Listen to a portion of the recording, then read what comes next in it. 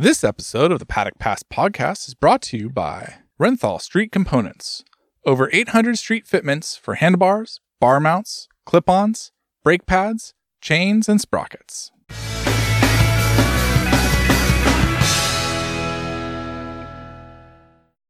Hi everybody, welcome to the latest episode of the Paddock Pass podcast. My name is Adam Wheeler. I'm joined by Mr. David Emmett from MotoMatters.com and Mr. Neil Morrison. We're recording slightly earlier this week because we're all about to embark on our trip to Texas, Austin, for round 3, the Red Bull Grand Prix of the Americas. So I probably got that structure wrong for the Grand Prix name. So Dave, correct me please. No, it's nice. There's one you can actually pronounce correctly, Adam. Well, being sort of native English, I think that's, that and Silverstone I'm pretty safe with, so 2 out of the 21 rounds. Fair play, you also do speak fluent Spanish and Catalan, so hats off to you. Yeah, Jerez and Catalonia might be all right. Yeah, and Australia as well. So you've got about 5 out of 21, which is not bad going. Yeah, okay. Well, start on the right note, that's what I say. This show has also been made thanks also to GasGas. GasGas Factory Racing Tech 3 helped propel Augusto Fernandez to a very decent 11th place finish in Argentina, and the brand have 2 options for the road, the Dual Sport ES 700 and the Supermoto SM 700, and more road-based bikes are coming, so get on the gas. There's no shortage of hot gas expelled on this podcast, so we're just going to tear right into our preview for the American round of the series. Guys, Circuit of the Americas, COTA. It's just over 10 years old. And, it's been, host to a Marc Marquez kind of fest, really, hasn't it, in the last couple of years, it has to be said. Or a couple of years, or since MotoGP first visited the venue. It's one of the longest tracks on the calendar. We're looking at 3.4 miles, 5.5 kilometers, 20 corners. It's certainly the track with the most turns on the MotoGP agenda. We could see the shortest sprint race yet. The main race was 20 laps last year, so I think we're headed for 10 on Saturday in Texas. And my question for both of you, just to kick things off here, who has been the most impressive at COTA? Has it been Marquez with 7 out of 9 wins, or has it been Alex Rins because he's the only rider to have won all the way through? He's mastered Moto3, Moto2 and MotoGP there. So any takers, any opinions? Yeah, I mean, it's obvious it's Marc Marquez because, people would turn up at COTA knowing that they were going to lose. It was as simple as that. I think that is... And hats off to Alex Rins. He has been extremely good. But up until Mark managed to completely destroy himself, there was just not... It was like the Saxon Ring. You go to the Saxon Ring, who's going to win. There's no point in sort of betting on anyone else. The only entertainment is... sort of how many laps it's going to take for someone to get to the front. So, yeah, no, Marc Marquez. If you had to squeeze your frame onto a MotoGP bike, would you rather take on Marquez at Austin or Marquez at the Saxon Ring?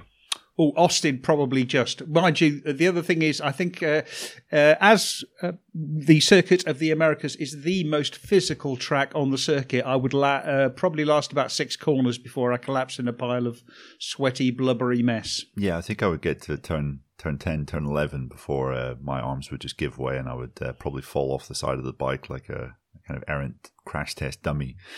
So yeah, I'd probably go with the Saxon Ring. But yeah, I think Mark at Austin, it's not a great track for racing. We've discussed this before for sure.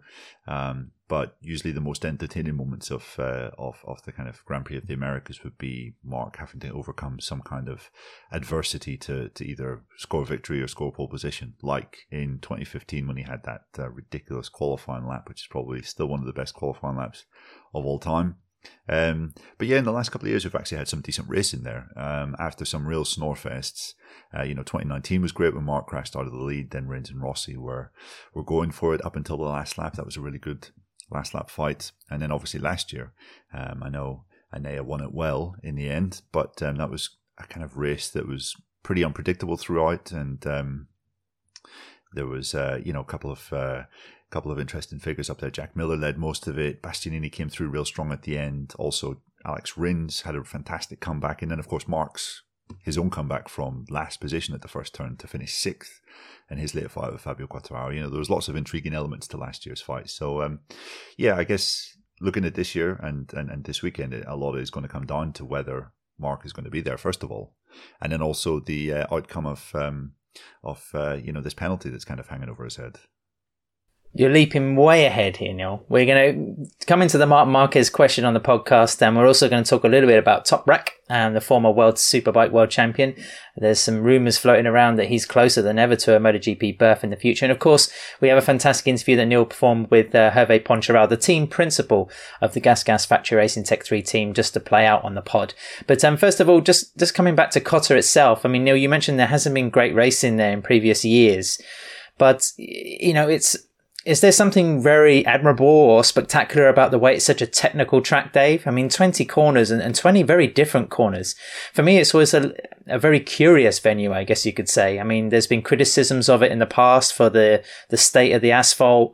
We know some of the topography situation with COTA, the way that the track ripples. I mean, that wasn't such a big issue in 2022, but it has been in the past.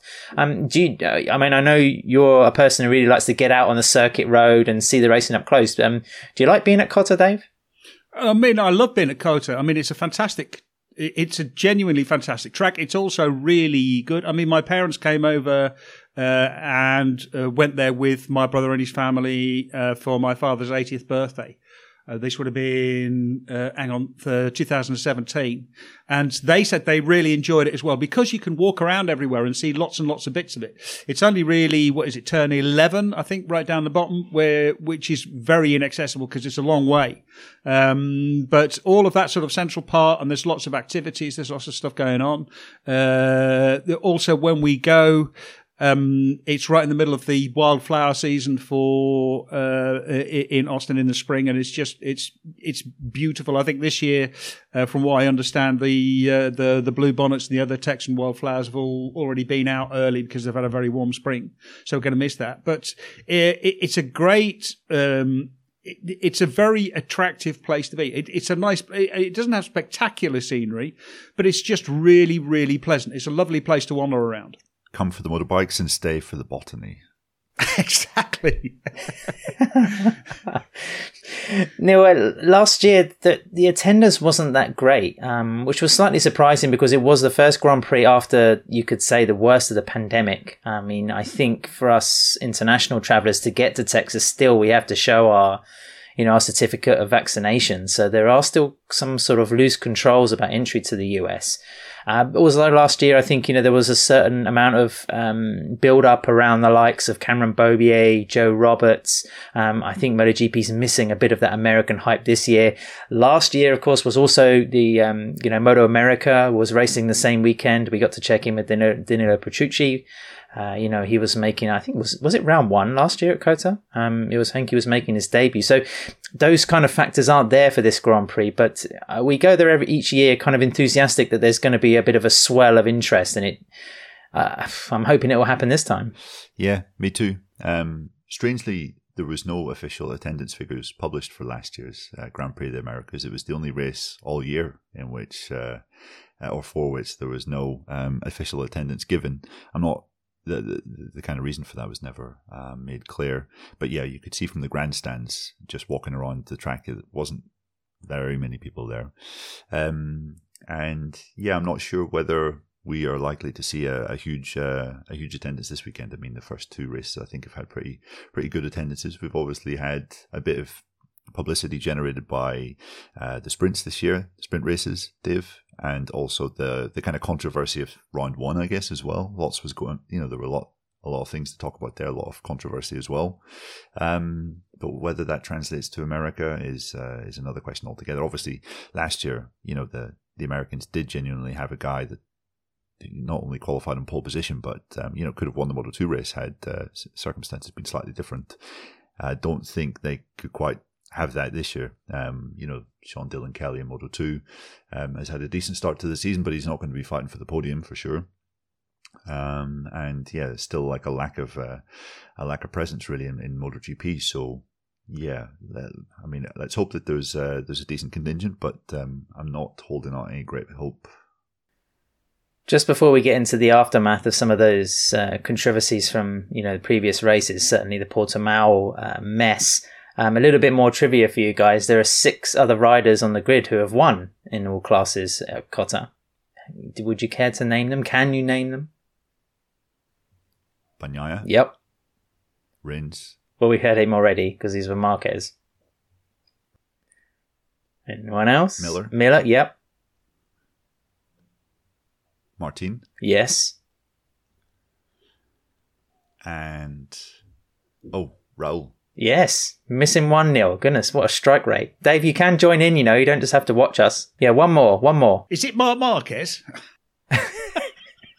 It was a contemporary when he was racing in junior level. Rides in Aprilia. Maverick. Yeah. There we go. So we've got what is that? Almost a third of the grid have won at COTA in different classes. So there's a good spread. It's not like you think Marc Marquez has dominated at this particular venue, but then there are other riders who know what it's like to master the 20 turns of the circuit of the Americas. Speaking of Marc Marquez, Dave, how do we see his position now in MotoGP? Are we going to see a slightly humbled rider coming back? Because not only is he trying to make up for the shortfalls apparent at HRC with the equipment. He would have watched Joan Mir's struggles as well in Argentina. It's a little bit, HRC are at the bottom again, aren't they? There's the penalty hanging over his head. Maybe there's also question marks over his fitness. Marc Marquez in Austin is going to be a very different Marc Marquez that we're used to seeing. Yeah, absolutely. If there's one track where you don't want to turn up with still recovering from a fractured thumb, it's the most physical track on the calendar. It is going to be difficult. The bike is not terrific. It's interesting also because I think there is a MotoGP test at the moment. I think most of the factories are testing at Jerez Monday and Tuesday, today and tomorrow, and apparently HRC will be rolling out the Kalex chassis. Stefan Bradl will be giving that a whirl. So there is sort of hope for the future. At the moment, the bike is not. It's just not very good. It's very difficult. I think Marquez also, if he does get the double long lap penalty, that's 6 seconds. And although I think his winning margin has on occasion been 6 seconds, it still puts you a long way further back. I think it's going to be an uphill struggle. I think also it's going to be. There's a lot changing in HRC at the moment. We've seen Ken Kawauchi come and change the test program.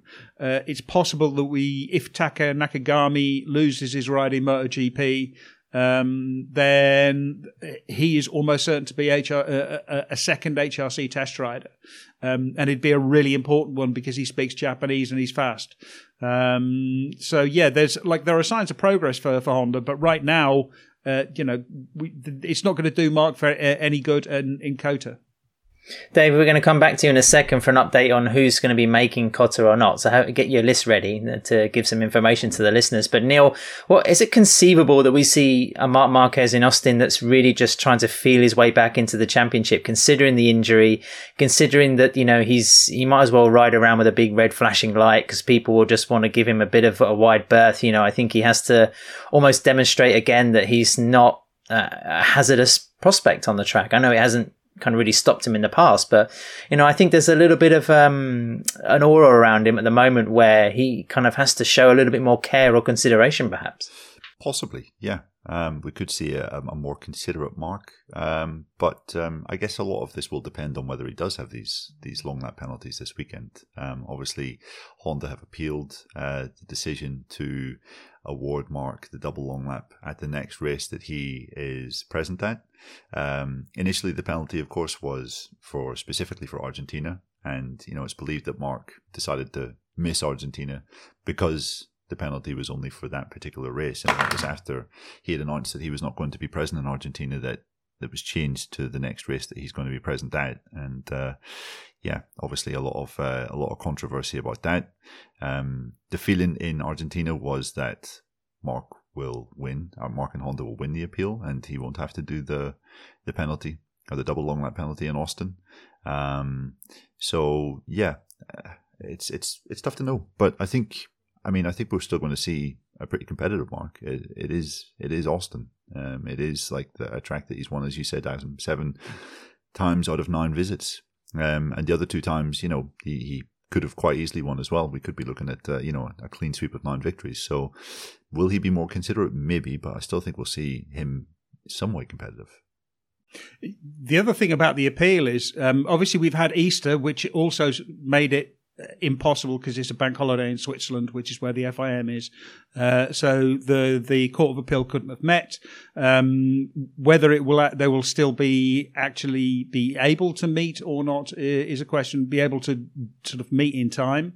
So we could go there and just really not know what's going on with the penalty at all. It's possible that I asked about it previously and was told no one knows what's going on. No one's heard anything. The FIM are not fantastic at communicating exactly what's going on. For example, there's no schedule for the Court of Appeal. There's no calendar on the FIM website explaining, when the bodies will be sitting. So yeah, it's one of those things where all of a sudden you get a press release and find out the hearing's already been held. Well, you'd have to assume that if HRC and Marc Marquez are ready to race in COTA, then there has to be some sort of adjudication. Otherwise, what do they do? Is it just suspended until perhaps they meet in 2 months' time and it applies for the next Grand Prix? And my other question is, not that they necessarily will give a shit, but is it going to be like a PR nightmare if HRC and Marc kind of win this appeal and they don't have to serve any kind of penalty? Even though I think I said on a previous podcast, I think smashing your right hand and missing a race anyway is also, kind of just desserts really for a maneuver or a mistake like Marc made. I mean, is it going to be a PR nightmare? It's already a PR nightmare because the stewards couldn't write a penalty properly. Again, the Repsol Honda are not appealing against the penalty because they think the penalty is unjust. They're appealing against the penalty because it was just so incredibly badly awarded and badly written. It was. But it's still getting out of it, Dave. Yes. I mean, yeah, that's like a secondary benefit to it. It's more just to make the FIM look really, really stupid because or rather the stewards, because they should have written this correctly the first time round. And honestly, what happens if it isn't heard by the Court of Appeal? Then, I mean, strictly speaking, then Marc Marquez should have to serve the penalty. But the trouble is, if he does serve the penalty and then he wins the appeal, then he will have been penalised for. He would have had, an incorrect penalty. So, it'll be one to find out when we actually get there. There was an interesting article in Diario AS, like the Spanish sports daily newspaper, by our Spanish colleague Mela Chercoles in Argentina. He had spoken to someone in Marquez's camp who had assured him that when Marc was speaking with the stewards and received the penalty, he was told repeatedly that yes, the penalty is for Argentina. So for them to then switch it and say, oh, actually, it's for the next race that you compete in. I mean, I don't think anyone is contesting whether Marc, deserves. He should be made to do this penalty, right, in Austin. I don't think that's really up for argument. He should be made to serve a penalty for what he did in Portimao, even if he did miss Argentina. But as Dave said, it was so badly worded, and it was communicated to him at the time that it was going to be in Argentina. Therefore, to change it after that happened seems it's just not very competent. So, I can understand the appeal. I can understand his frustration, and I wouldn't be surprised to see him win it. That's what I mean about the PR disaster. If he doesn't take the double long lap and wins in Austin, which is perfectly reasonable to expect, then it's not going to look very good or not going to sit nicely with a lot of people. Wreck the line, do the time. But, Dave, coming back to you again, the riders who could be there or are going to miss another Grand Prix. We're still waiting for news on Miguel Oliveira, aren't we? And Aya Bastianini. These riders will have to do fitness checks at least. But then also Joan Mir, there's something of a mystery around him at the moment. Yeah, yes, exactly. from what I understand, and so from the RNF press release and from Honda, what I understand is that Joan Mir and Miguel Oliveira will both travel to COTA. They will have to do a fitness test. They'll have to be past fit before they're allowed to ride, because I think basically the IRTA rule is if you're either ruled unfit due to a crash in the race, or you miss a race because you're ill, or I think also if you undergo surgery and have to have a general anaesthetic, then in those cases you have to be past fit before you can race. So in those cases, we'll see Mir and we'll see Oliveira undergo a test. I expect Mark will travel to Austin. I think he will also have to be ruled fit because he's missed he'll have to pass a fitness test. And Enea Bastianini is the one question mark. Enea Bastianini is the most injured. I think he's got a fractured shoulder blade. He's going to undergo tests tomorrow at a hospital in Italy, and based on the outcome of those, then he'll make a decision about travelling to Texas or not. Thank you very much, Dr. Emmett. We're going to do our own double long lap penalty here on the podcast, but we'll be right back after this quick break. Renthal Street ultralight rear sprockets are CNC machined from an advanced aluminum, keeping rotating unsprung mass to a minimum. The integral hard anodized finish has a higher resistance to mechanical wear, which increases its longevity. Available for a huge range of motorcycles with options for a number of teeth and chain pitch. Use the Fit My Bike tool on renthal.com to find the correct fitment for your bike.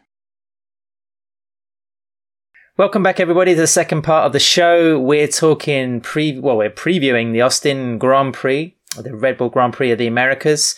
First of all, let's talk a little bit about a rider in another series. Dave, you mentioned that there's some testing going on at Jerez, both today as we're recording on Monday and also on Tuesday. There's been interest again around a former, World Superbike champion, Yamaha rider, Toprak. What's our opinion there? Is it a case maybe that we saw a few years ago with Jonathan Rea, where there is a window of opportunity for a high-profile World Superbike rider to jump into MotoGP, but not necessarily the right machine at the right time? Do we feel that the Turk is in a similar situation? Neil, what's your thoughts? I would say he's probably in a better situation in that regard, because you could make the argument that there is the right machine at the right time available for Toprak, in that there is possibly a second seat in the factory Yamaha MotoGP team. Toprak also seems to have changed his tune somewhat with regards to MotoGP. I mean, from what we heard in 2022, both from Toprak in, I think, an interview that Steve did with him last year for the Paddock podcast, and from Kenan Sofuoglu and his various interactions with the media, didn't seem that MotoGP was really the priority for the 2021 World Superbike champion. But he did an interview with Speedweek recently, the German website, and he was saying basically that his ideal plan is to be in MotoGP next year, possibly with Yamaha. His contract with Yamaha and World Superbike ends at the end of the season, and it seems that he's now quite keen to try his hand in MotoGP. So I think the door does seem to be open. I was quite interested in Yamaha's press release, which was saying that he's going to be testing at Jerez this week. I think there was a quote in it from Lynn Jarvis, who was saying that he wasn't able to make it to the Aragon test that Toprak took part in with Cal Crutchlow last year, his first time on a Yamaha MotoGP bike. But Lynn was saying, this time I'll be watching him in Jerez before my flight to Texas. So, the top Yamaha brass are there to get to an idea of how he fares, of his feedback, of, I guess, the feedback from the test team, probably from Crutchlow as well, and to understand, is this for real? Does he genuinely want to come here? Because I think Yamaha will try to accommodate him. Jarvis has spoken about his admiration for his talent for a long time, and I mean, if there's a willingness on the part of Toprak, then yeah, there could be a willingness on the part of Yamaha. I think Mayo Meregali is going to be there at the test as well. So, properly, all of the big guns are there to see Toprak, to assess Toprak. it is going to be pretty much sort of it's now or never for him. This was something also that he acknowledged in the interview with Ivo Schutzbach of Speed Week, that if he doesn't go now, then he'll stay in MotoGP or he'll stay in World Superbikes. He will be 27 by the end of this year, which is pretty much the end of your. It's pretty much right in the middle of that prime sort of period, the prime of your career. It would be at least another year, maybe 2, before he got another chance. If he didn't go in 2024, that would mean he's 29, and then you start getting a little bit too old. Also, he has spent a lot of time on a superbike, and adapting from the Pirellis to the Michelins is extremely difficult, and the other way around as well. We saw it a little bit. We see it a little bit with Petrucci even. Managing the Pirellis is a completely different kettle of fish. Managing the Michelins is a completely different kettle of fish. You have to ride a bike completely differently. You're braking a lot earlier, but you're also braking a lot harder. You can't just stand the thing on its nose the way that Toprak does in World Superbikes. I mean, Neil, you said it might be the case of the right team and the right bike, but as Dave mentioned, I mean, Toprak's going to be 27 in October. That means, his first sort of chance is really going to be the post-season test to really, run against the rest of the field and get a sighting for MotoGP. But right now, I mean, do you really want to be jumping on a Yamaha? You must be looking at Franco Morbidelli thinking there's an athlete, a rider who's been through well over a year of a lot of soul searching, a lot of, exploration of his riding and his methods to find competitive pace and speed, and hasn't always been successful. I mean, clearly there's something working there for Fabio Quartararo, but the three of us have been in so many debriefs where Fabio just looks somewhat exasperated and keeps making the knife gesture up against his throat to say that he's on the complete limit. I just do, in one sense, that could work for Toprak because he won't be expected to be a Grand Prix winner as, say, he would as Pecco Bagnaia's teammate, for example. But I just wonder if you want to be coming into, a series where you're representing a brand that only has 2 bikes on the grid. Maybe there could be some more next year. We don't know. I mean, Dave, I know on motomatters.com you've compiled a very interesting list of contract situations. So, I mean, people listening to this who want to know a little bit more about how silly season could be shaping up in the next few weeks and months, go and check it out. But I think I'm just getting at the point that, is the Yamaha the most desirable bike? If I know you beggars can't be choosers, but would you get on an M1 right now? Can I turn that around? Because this is what I was writing in my article, that is Toprak the best rider for Yamaha at the moment? They've only got 2 bikes. Next year, I think they'll only have 2 bikes. VR46 have got a contract with the Ducati for 2024. Who would they give their bikes to? If you've only got 2 bikes, do you want 2 experienced riders, or do you want 1 experienced rider and 1 rookie, or 1 experienced rider and 1 sort of a novice in the sense? Because I mean, Toprak would technically be a rookie, but he's obviously a very, very experienced sort of racer, but someone who has to adapt a lot. I mean, if I was Lynn Jarvis, I would honestly be talking to Jorge Martin, because Martin is, you're offering him a chance in a seat in a factory team. You've got an opportunity to get someone who's obviously very fast, someone who's also very fast with new tyres. You've got someone with a lot of experience, or a lot of MotoGP experience. That, to me, I think is a lot more of an interesting prospect. Yeah, and also you'd be considerably weakening your World Superbike effort, because without Toprak and World Superbike, Yamaha doesn't have a championship challenger. You could argue Andrea Locatelli, but I don't think you're really going to put your money on him coming up against Bautista and Ducati in their current form. So yeah, I mean, I think that has to be taken into account. But just going off what Lynn Jarvis has said over the last year and a half, he just seems to be quite spellbound by the level of talent that Toprak possesses and the kind of intrigue that putting him in a MotoGP project would lead to, the kind of expectation. I mean, you would say that he is one of the more talked about riders in the world, not just for his results, but the kind of way of riding, the way of racing. He is box office viewing in the way that Marc Marquez is, or some of the more exciting MotoGP guys. So yeah, I think Dave's point is valid, but going off what the Yamaha bosses have been saying, they obviously know just how big a talent he is. They speak to engineers, they speak to crew chiefs, they can see data. They clearly feel that it's an avenue that is worth pursuing. So I guess we'll have maybe a firmer idea of their thoughts on him when we get to COTA, because they'll have spent 2 days watching them test. Yeah, just to wrap this subject up, Dave, I mean, what kind of billing would Toprak have in the team? Fabio Quartararo is 24 in just over a week. He's clearly kind of the A-list rider for Yamaha. Would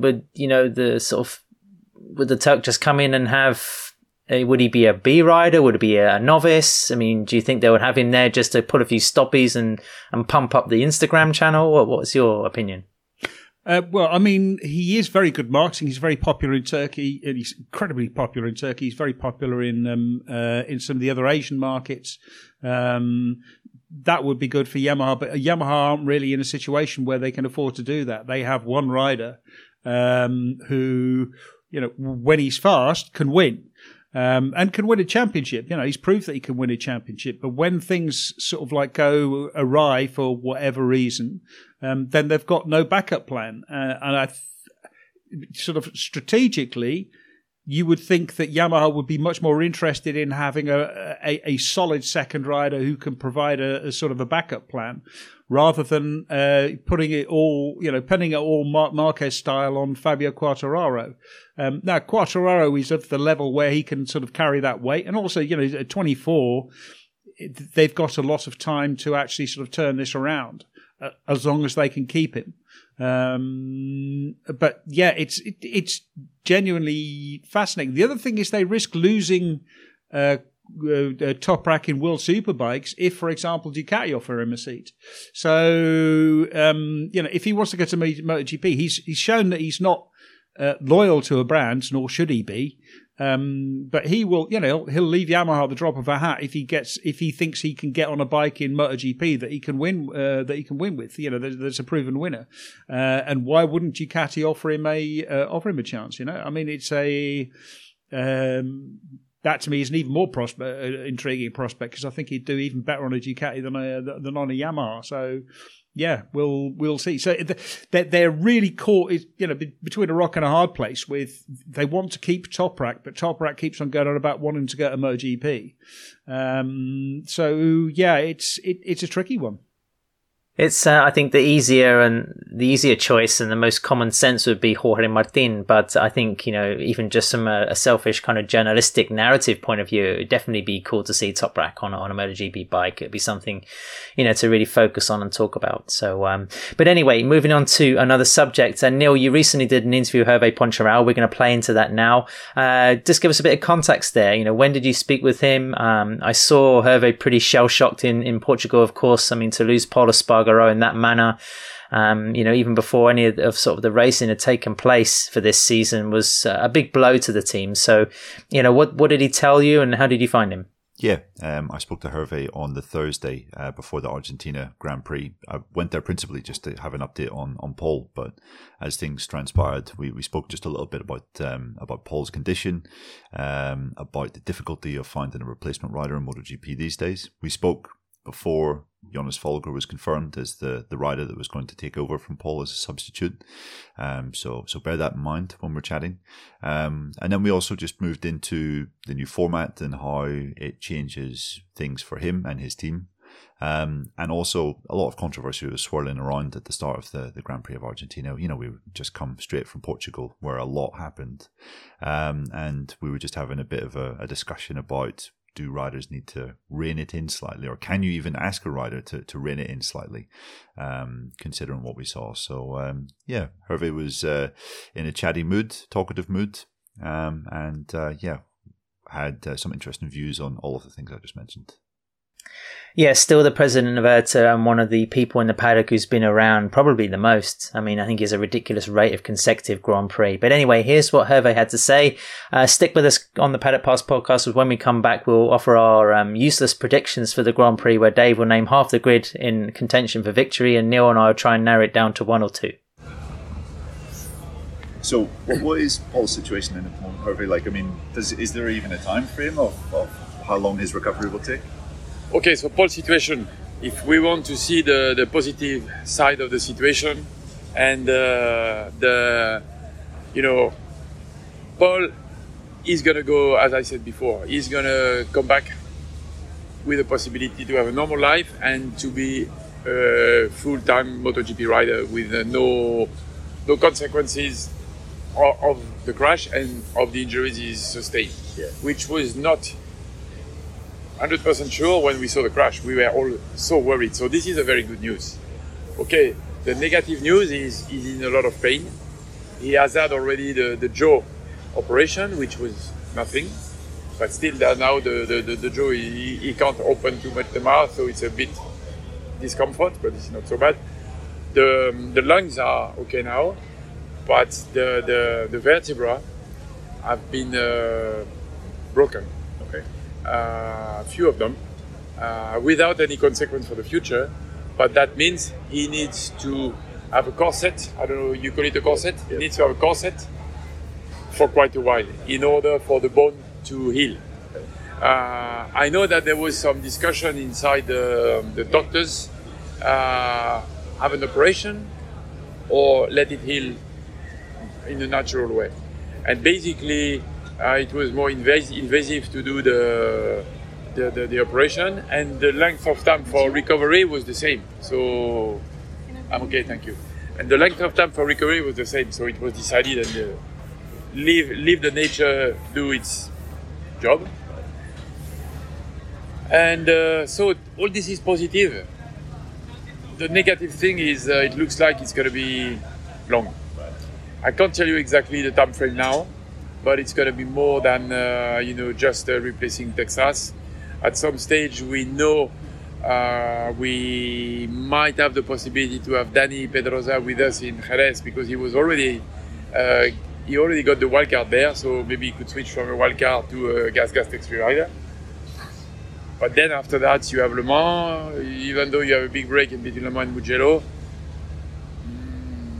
I think at the moment, Mugello is, we thought was going to be sure, but now it's still question mark.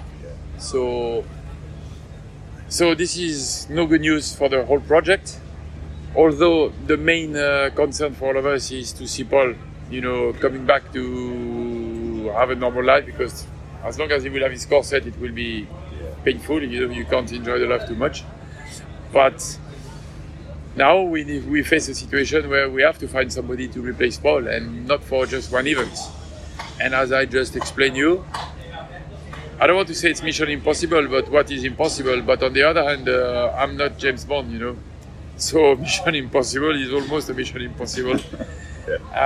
Because, you can use what we've said before, because a MotoGP bike is something a few people only know how tough it is. Because I have a lot of people who call me or who send me letters, my guy can do it, I can do it. But with all respect for all the guys who are calling us, they don't really realize what is a MotoGP bike. We have the Moto2 current world champion, Augusto Fernandez. He has had 9 days of testing, winter test. He did his first race in Portimao, and he's still learning. And he told me, wow, to understand the tires, the carbon brakes, how to set up the bike, how to work to have a proper bike, I'm still far to understand everything. Okay. And you told me about Joan Mir, who is a world champion. So you can use that, in your paper to explain. It's not that we think we are number one and everybody, we think about the safety. And if you take somebody, you have to think about the safety of that somebody. And, sometimes the young guys say, I just want to show myself, to show them that I can do it. But you can't do it. Even though you are very talented, you can't do it. You have to go through a learning process. But when the guys are coming for a replacement, they don't want to go through the learning process, they just want to impress. And we lost Paul for a while. I don't want to lose anybody else. So everybody is now scratching their head inside the Pira Mobility group, because Mr. Trunkenpol, Speed Bayer, Jens Hanbar, me, Paul Trevathan, we all exchange. It's difficult. Yesterday I had my dinner with Johan Zarco. I asked him, Then later on, I spent some time with Augusto Fernandez, but nobody got any idea. So I don't know. Right. I don't know, but for sure we won't come with something special. Yeah. Unless you have a name and an ID. I don't, but let me think about it. Yeah. Good. I mean, we obviously were coming here to Argentina -4 riders. It seemed that it was a crazy weekend in Portugal. Is that just because it was the start of the season, or do you think that this kind of pressure on every session is kind of contributing to? Okay, I'm going to tell you what is my position. Yeah. I want to say I have always been independent. I have always had my free mind and my free, way to think, and I'm not paid by anybody. Yeah, I've got contract with PR Mobility, with Elf, but I've always had my freedom to talk. Because a lot of people will say, yeah, but Poncharal is the president, he's, supporting Dorna because Dorna is paying. Dorna is not paying me. Dorna is supporting the teams financially, all equal, but okay. Yeah. So this was an important parenthesis because I don't want to be seen like, I'm supporting anything the promoter is doing because I have to, or, So I tell you my honest opinion. It could shock some people, it could please some other people, I don't care. We live in democracy, I'm a Democrat. I can read my newspaper every morning, and this is not the case in a lot of parts of the world. Right. And I would like to keep the democracy spirit. I believe the new format was very exciting. I've been talking to some guys that were in Portimao. I've been talking to some guys that were behind their TV in my country, in France. We have seen the TV audience on Saturday. This was a great Saturday. Okay, some people will say, but the audience and the business is not everything. We need to take care. Of course, we take care. And I've told you that we take care of the people. Yeah. I have talked to my only rider now, which is Augusto Fernandez. He quite like it. I was with Pablo Nieto earlier on, and he told me that his rider quite like it. So, I believe the new format is working well and is a good step to the direction where everybody wanted to go. It's more pressure in a way, yes, because an FP4 demands less intensity than a sprint. Yeah. But some riders say I like the pressure and I like racing, and the fans for sure. So it's also what we want to do with our championship. We cannot say our sport is going down, and if we should do something. But when you do something, the same people tell you, why have you done that move? Yeah. It's the same thing like when we switched from 2-stroke to 4-stroke, we were killing the MotoGP, the Grand Prix racing. Right. But we didn't. So I don't want to say perfection doesn't exist. So I don't want to say it's perfect. Clearly, Dorna, Carmelo, the boss, is open, and there will be debate. And every Friday night we have the safety commission to eventually talk about what could be done. I have heard that there is maybe a little bit more time needed in between FP3 and qualifying. This is already under, discussion and thinking what we can do. But the format itself, I think this is what we needed. Okay, some people are telling we miss 4 riders, but we need to analyze. Because, if you want to get rid of your dog, you can say he's got rabies. You say rabies, no? Rabies. Rabies, okay. Even if it doesn't have. Oh, I killed my dog because he got rabies. This is so you can be saying, you can see the glass half full or half empty. Right. And I want to see the glass half full, half empty. Sure. Paul Espargaro, one of the riders who is missing. Nothing to do with the new format. He went out together with Miguel, and they were a bit too slow on their outlap. It was very cool outside, and they were caught. Yeah.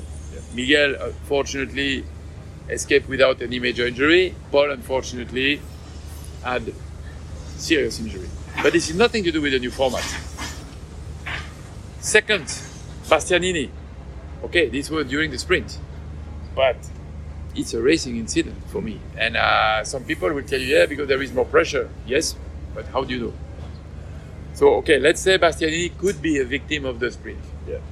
The 3 others, Marc Marquez, Miguel Oliveira and Jorge Martin, who was also the victim of this, it was during the main race.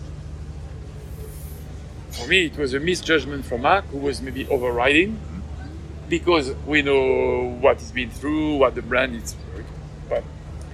But to say the new format means we lost already 4 riders, we can't continue like this, for me this is not objective, this is subjective, this is not correct. Okay. Yes, we have to take care of our riders. Yes, we have to take care about the teams, the technicians. 21 week with 2 starts, a sprint and a race is 42 starts. Yes, this is a concern, and we are talking about it. And we are trying to see what can be done. The calendar this year is really difficult at the end of the season, but we are working on a better calendar for 24. So there is room for improvement. Right. But I don't like the fact that the 4 riders missing is 100% due to or the result of the new race format. Yeah. For me, this is not the truth, and this is coloring the reality. And I don't like to color the reality. So I like the new format, we should improve. Okay, some team manager told me we should take the riders and tell them to calm down. Okay. But they are racing riders. They want to be in front. How can you tell a rider that slow down, or don't go too fast, or don't take risk? You know, always when you are behind the wheel, you want your rider to push more. And then if he push a lot, take a lot of risk and win, he's a hero. But if he pushes a little bit too much and crash, you're pissed off and he's a 0. So it's easy to talk when you are behind the wall or when you are behind your TV, and it's easy to comment. But I believe everybody was pushing for changing the format because we are losing compared to some other competition, other sport. Sure. We are losing. And everybody was pushing like crazy. We have a MotoGP independent group, and all of these guys were pushing like, hey, Dorna should do something. And when Dorna showed them the new format, they were, wow, fantastic, this is what we needed. Right. And now inside this group, some people are saying, we should go back. So I think we have had only one race. Portugal was, we had the test before, everybody was maximum. Round 1 is always, even though the riders are experienced, they always want to show, Sure. to impress. Let's wait. Yeah. Let's wait, you know. And again, you know, I was chatting very briefly with Pecco because I don't want to say I had a long conversation, but he did it. He took it the good way. For sure, he had the pressure. He's the current world champion. Everybody was expecting him, and he's quite happy. Yeah. And he didn't see any negative things in the format. And I spoke to Zarco, even Augusto. I spoke to him, Fernandez, and they told me, no, I like it. Okay. So, you know, nothing is always 100%. Yeah. Or Black and in a white. non-democrat place, you know. So for sure, this is always interesting to listen. And again, we need to improve, and we can improve. But we need to do it, stay calm. We don't want, because all that came out in Portugal and after Portugal, for me, this is working against us. This is working against our sport, you know. And okay, Dominicali was there, and Ralf Schumacher was there, and Josh Capito was there, and they all were impressed with the sport, and they were impressed with the level of technology and the racing format. And when I hear people saying, you know, the only thing about business about the riders, okay, I remember when, you know, long time ago, some media, you know, we had sometimes not enough water in the paddock, sometimes not enough electricity in the paddock, and when they were, you know, and some of them were saying we need to go back to, you know, the old paddock, blah blah blah, and there was at one stage not enough TVs in the media center, or not enough free drink, or not enough, and they were the first one to shout. Right. So sometimes you have the feeling that they want to be living in 2023 and to still have our sport in the world is changing. I'm 66, and the best days in my life were my 20s, 30s. So I'd like to go back to 1980. I was here in 1980. Some people write about what was happening in 1980. It's completely wrong. And we were fighting to have a better paddock, to have more media, to have more attention, to have a proper... There was no media center available at that time. Rothmans took a bus. Jeff Dixon was the driver. And that was the press, the media center of the paddock, done by a sponsor. And they were the only one to have a fax at that time. And they were sending their paper through the Rothmans fax. Right. They should remember, we had no safety. We were fighting for more safety. Okay, the gravel bed was not a gravel bed, was a rock bed. Right. That is a scandal, and Carmelo already said if they don't modify, they will lose the grade A. We won't have any more MotoGP. Agreed. So it's not perfect yet, but I can tell you that now we have these air fences, even though there could have been one there also, this is clear. But the safety improved massively because we've been pushing. Sure. The life in the paddock improved massively because we've been pushing. Mike Trimby was the leader for a long time. You know? Yeah. We created Airtight 1986. So I don't want to be sounding like, I'm the guru of everything, but always in life you need to stay calm. And we were supposed to have a meeting here with the independent team because some guys were hot, and I said no. Better have maybe if you want to have it quick in Texas, because at least we'll have 2 races. Right. You can't act under pressure with what happened in Portugal. Yes, 4 riders are not here. But is it only due to the new format? I don't believe so. Right. That's my vision. And I'm glad that some people don't share my vision, but they should respect me like I respect them. Just one final thing, Herve. And nobody's paying me to say that. Nobody. I will always keep my freedom. One final thing, just curious to know from different viewpoints how this changes your kind of weekends. How, from your point of view, does it change? Do you see your crew working harder, a little more stressed in certain moments? Is there a little more pressure perhaps on them on a Friday afternoon than there was before, or a Saturday? Obviously, there must be now. How does it change the kind of working methods of your team? Okay, anyway, pressure. Friday, Saturday, since we have the Q1, Q2 has always been there. Right. Because any session, FP1, FP2, is almost like a qualifying, at least the final 15 minutes. Because it can define the grid. So that doesn't change too much. Friday doesn't change too much, honestly. And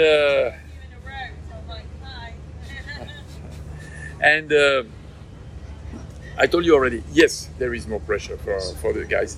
Yes, it's more difficult. Yes, maybe we have to slightly think of how to make the schedule. Yeah. I told you in between FP3 and qualifying or some other thing, a bit easier for the riders and the team. The end of the calendar is going to be very difficult. All this is true. Yeah. But some Portugal. I'm only talking about Augusto side because Paul was not there. But sometimes, if you work in a good atmosphere, if everybody is happy, if the rider is happy with you, you're happy with the rider, the bike is making step, and everybody is really focused, like we said, the poorness or the poverty is easy to live under the sun than it's cold. This is a saying also that we have in French. Doesn't mean maybe anything in English, but so a lot of factors are involved in the pressure, in the mood of the teams, in the tiredness. And we all also say, sometimes you work really hard because you have a lot of crashes and you get a bad result. And then at the end of the weekend, the whole team is knackered, is destroyed, and the mood is very low. Right. Sometimes you have the luck that the bike setting is good, the rider feels good, and you have a good result. The amount of work is almost the same. But everybody is breaking down the pit garage and everything like they haven't worked. Right. They feel light, they feel happy. So this is also a very important factor, to keep your team with a good spirit. But I'm long, but yes, this is true that now it's more difficult and more work and more pressure for the riders, but also because also you have to know that the bike are more and more complicated. Yes. A lot of the devices, so every time you have a crash, it's a lot longer to rebuild. So for example, we hired, normally you have a crew chief a strategy guy, a data guy, 3 mechanics, and a guy for fuel and tire. Basically, this is the format everybody is having. And now we have another mechanic that we hired. Most of the team factory or independent. So we have now 7 mechanics. So we have 3.5 for each side. So we have one guy who is helping when the side is more. So we created some more job. I had some more people. I have now a team manager, so that helps us to. So because we have more work, also the each team is growing. Because you can't ask the same number of guys to do more work because there will be a limit and there will be some breakdown. Sure. So we also try to compensate. Okay, interesting. I have created 3 new jobs because, this is another department, but social media is more important, more and more. And Donna very rightly is pushing us to be more active. So I have a girl who is doing only social media, new job, cost. 7th mechanic, new job, cost. Team manager, new job, cost. And I think everybody's doing, I don't want to say, Sure. Everybody's doing the same. So yes, there is more work, more pressure, but we try. Okay, interesting.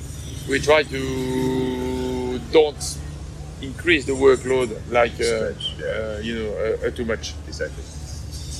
That's one, Herve. Good job, Neil. Thanks for talking to Herve Poncharal for us on the podcast.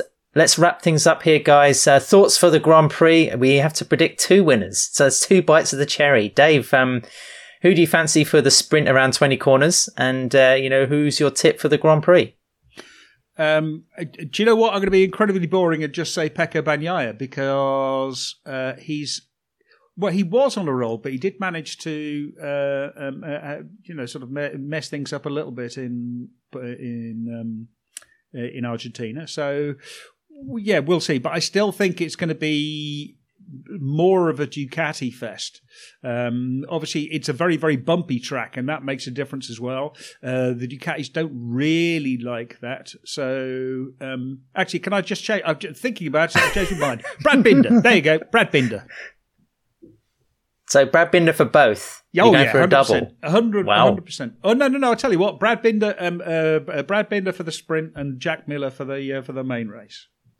So, Dave, you'll be adjusting your fantasy team accordingly. Again, just to promo the competition, Paddock Pass Podcast 2023. Just go into the Game Hub on MotoGP.com. Make your team if you haven't already done so. You've only missed 2 races.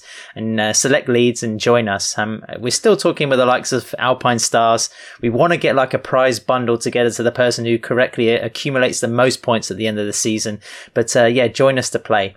I'm going to pick... I think Jack Miller's going to cause a surprise. Just looking also at the forecasts, I know we're still quite away from the Grand Prix, but it's looking a little kind of murky, quite hot, maybe potentially a little unstable. So I'm curious as to see the state of the asphalt at COTA. If it's kind of low grippy again, like we sort of saw in Argentina to a degree, I wonder what's going to happen. But I think Miller might cause a surprise. Otherwise, I think Jorge Martin, who was very competitive there too, he had a pretty big smash last year. He was very much on the pace. I think he's going to be another rider who's pushing for honours. So I'll probably veer towards those 2. But Neil, your thoughts? You've both mentioned KTM. KTM had a really tough time in Austin last year. I think it was one of the most difficult rounds of the year that they had. Brad Binder finished 12th, 13 seconds off the victor in last year's race, and he was the top KTM. That's a hefty margin. Jack has always had a good record at this track, and I kind of agree with you. But it's a difficult one to call because you look at last year's results. Bastianini won. He's obviously injured, and even if he does ride, you can't really expect him to be up there fighting when he's recovering from a shoulder. Rins was 2nd, but he's changed to a Honda. Miller's 3rd. He's changed to KTM. Mir was 4th. He's changed to Honda, and he's obviously coming back injured. So yeah, there's no one from last year's race that you look at and you think, oh yeah, he's a really obvious contender. I agree that Martin, I think, will be a name to be considered because he was quite impressive in 2021 when we went there. His first year in MotoGP, I think he just missed out in the podium. He was 4th. And Maverick Vinales has always gone well here. Vinales has started the season well. And last year he was actually pretty fast, but just, had a bad qualifying and was a bit balked on the first lap. So I think Vinales could be one to look out. Bezzecchi had an absolute nightmare in COTA last year. I think he was last by the start of the second lap, and I think he retired or crashed out on the third. So it wasn't really a good one. But then we know how much progress he's made from this point last year to now. So maybe wouldn't rule him out either. But I think Maverick and Martin are the ones I'll be looking out for. I'm really intrigued to see what Alex Rins can do on the Honda, because Alex Rins has adapted surprisingly well to the Honda. He's just sort of taking it in his stride. Maybe if there's a track where the Honda is good, it is around COTA, in part because it is so bumpy. So you can't. There's a lot of stuff you can't use. Maybe Alex Rins can take on the mantle of Marc Marquez and either follow him round or lead him round and have a bit of a decent start. But I'm not predicting him to win, but I think he definitely could finish a lot higher up than we might otherwise expect. Neil, I love the way you made multiple tips, but at the same time managed to remove half of the grid as well from contention. So that was pretty impressive. Not bad going. So, I think we've confused our listeners enough by now. Listen, guys, send us any feedback to Paddock Pass Pod on Twitter, or join us on Patreon by searching for Paddock Pass Podcast. We'll be doing full notes shows in Austin. Just for people that don't know, we record our thoughts right after the sessions, right after the debriefs. When we've spoken to the riders, we've got their feedback, we've got the latest on any stories, we load it to Patreon. Join us there. There's different tiers. We post whatever content we can find or we can make through the Grand Prix weekend. And again, just give us any feedback on that particular platform, or we'll try and answer any questions. On Sunday, we'll also try to grab some post-race reaction and upload that file. In the meantime, Dave, safe trip. Neil, also to you. I'll see you on the other side of the Atlantic. And thanks for listening, guys. Thanks also to GasGas, Get on the Gas, and to Renthal Street.